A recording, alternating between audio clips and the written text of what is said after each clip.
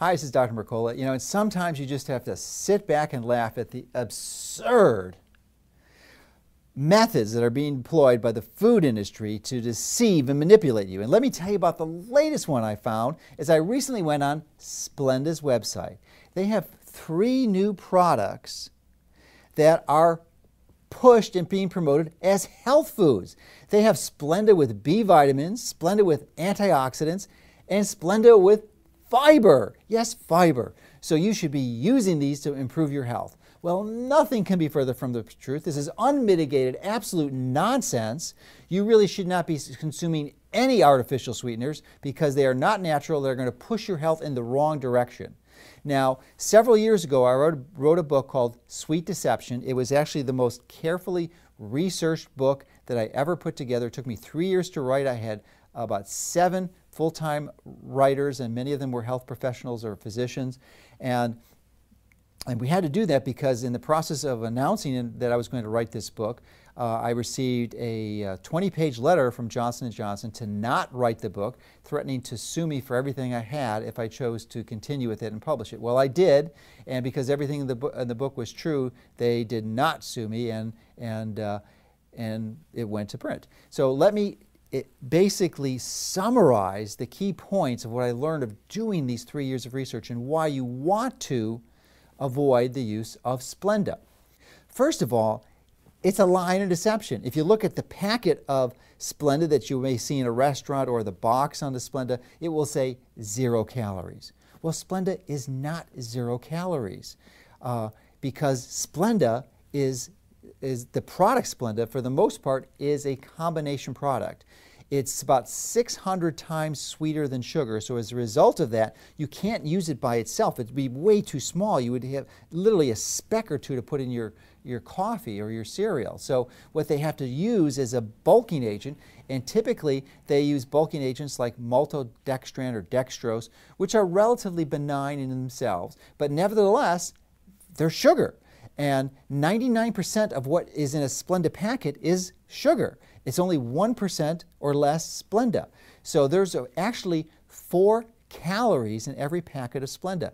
But because there's a labeling loophole, they're able to say 0 calories because it's less than 1 gram. And it falls under this threshold, which essentially allows them to make this false statement.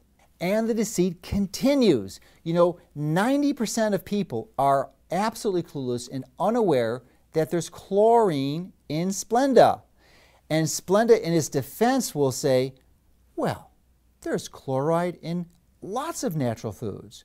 Well, this is true, but the chloride in natural foods is connected to the foods in an ionic bond. In other words, like sodium chloride in your table salt will easily dissociate when you put it in water.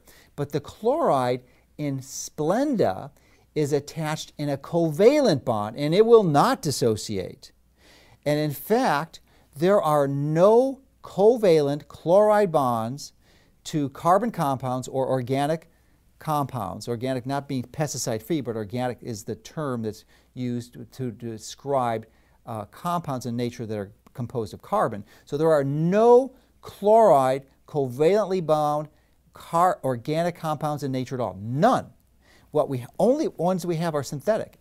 And what are examples of synthetic covalently bound chloride compounds? Well, how about DDT, PCBs, Agent Orange, biological warfare agents, and then, of course, Splenda. Did you ever wonder why Splenda has no calories? Well, let me explain why. It has to do with this covalent chloride bond. Now, your body does not have any enzyme at all to break it down. Why should it? It never existed in nature, so why should it expect to see it? So as a result, when you ingest Splenda, it is not broken down, is digested, and hopefully eliminated.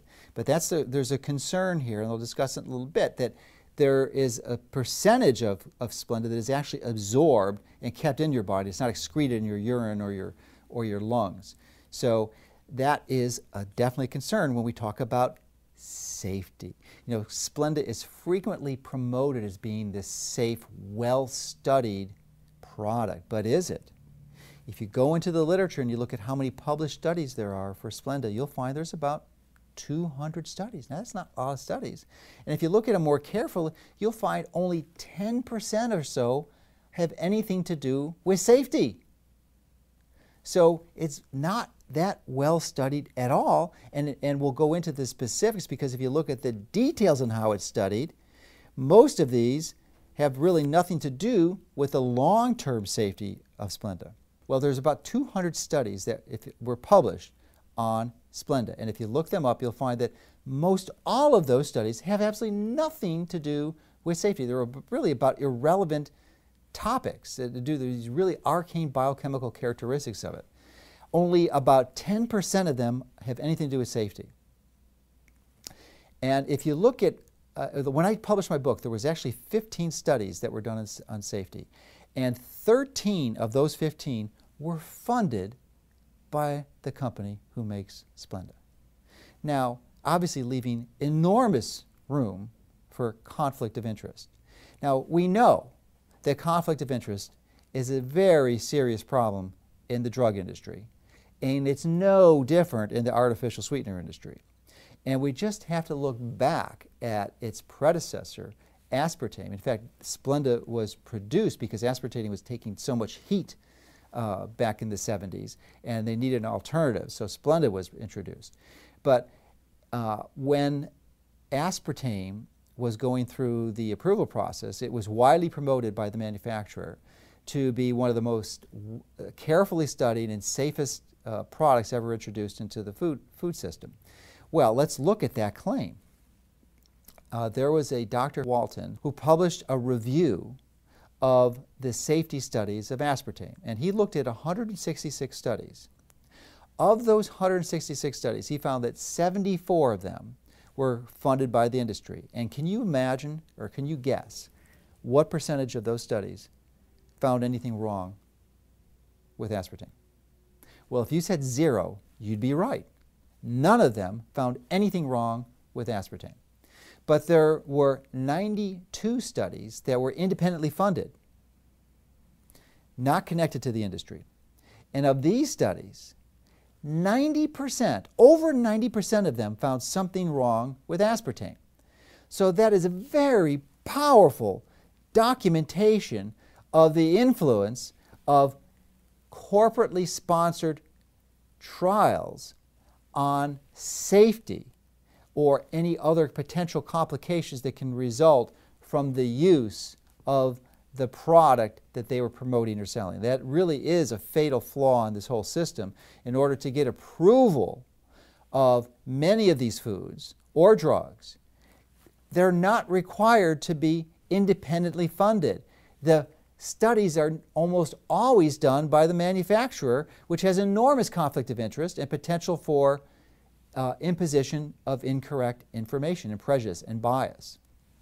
And in fact, in the drug industry, many of these studies that are done that don't support the use of the drug are just simply thrown away. So they may be 10, 20, 30, 100 different studies until they finally find one that supports the use of their product. So let's go back to the original 15 studies that were published when I wrote my book, that were done. Of these, only 7, less than half, were done on humans. But of these 7 studies, 2 were done in respected peer-reviewed neurology journals that showed a clear and strong association between the use of Splenda and migraine headaches. And in fact, we've compiled a page on our site where you can actually voice your personal experiences and testimonials with using Splenda to document the adverse reactions, because clearly the manufacturer is not going to be engaging in this process to seek to acquire information on the negative effects of the use of their product. Now, another issue with these studies that were used is how long they were done. At the time I wrote my book, the longest safety study on Splenda was done for a grand total of 4 days. Yes, 4 days, that's it. So that is another concern. Now, additionally, a claim is made that sucralose has no effect on blood sugar levels. And this becomes an important area for diabetics. And this is one of the reasons why the American Diabetic Association justified and still to this day recommends the use of Splenda. What they fail to realize is, just in that example I gave at the beginning of this video, that one packet of Splenda is 99% sugar, less than 1% Splenda, because it's 600 times sweeter than sugar. So as a result of that, it requires a bulking agent so that you can manipulate and use it. So that packet of Splenda has 4 calories and of sugar, pure sugar.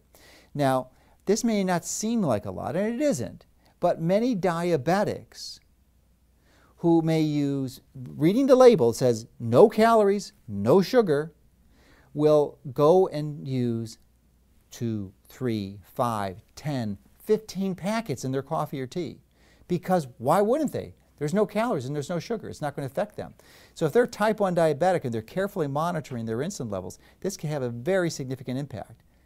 And this is due to the fact that sucralose by itself has no impact on blood sugar, but the product that's being sold and being used by you would be the one that has the maltodextrin and the dextrose. Another example of fraud and deception. So just how dangerous is Splenda? Now, on a scale of things, there are far more serious dangers, but to me, it just is a perfect illustration of the tactics that are being used by the food industry and the drug industry to deceive and manipulate you. Because you could probably, if you're going to have Splenda occasionally, it's not going to be a big deal if you're healthy. It's not going to cause serious harm or danger. You're not going to drop dead from it. You're not going to get a brain tumor as a result of it. But if you're using it on a regular basis, especially large amounts, then it becomes an issue, especially the absorption factor, because some of this is absorbed. It's not completely excreted. It's absorbed into your fat tissue because it can be lipid soluble. So as a result of that, it sticks around for a long time. And as I said earlier, there really are no long-term safety studies. So you are the guinea pig. You and your family or anyone else who's using this are going to be the guinea pig for long-term chronic exposure to this. And many of these exposures to long-term toxins like cigarette smoke may take decades before we see an effect.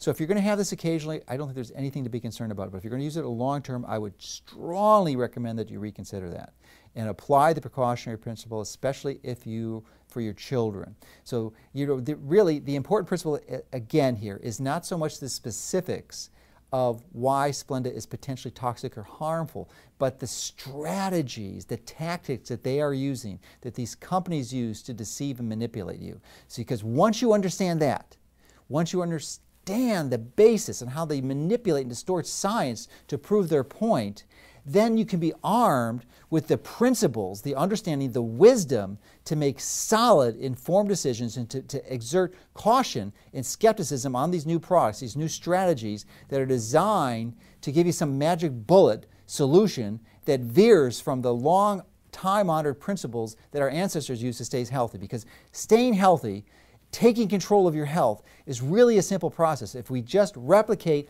reproduce the patterns that our ancestors did hundreds of years ago, because we know that our genes, which don't change very quickly and adapt to environmental stimulus, are really designed for those types of influences. And if we can reproduce those in our normal environment, then we're going to optimize our health, because your body wants to be healthy. It absolutely wants to stay healthy. It is designed to be healthy, but when you expose it to toxic influence and you deprive it of the nutritional support and foundational building blocks that you need to stay healthy, then you're going to veer towards disease and develop these chronic long-term complications, lose your vitality, lose your joy, lose your ability to really experience all the intensity and vitality that you were in life. So really the key here is to understand that, to apply that, and to really fully take control of your health.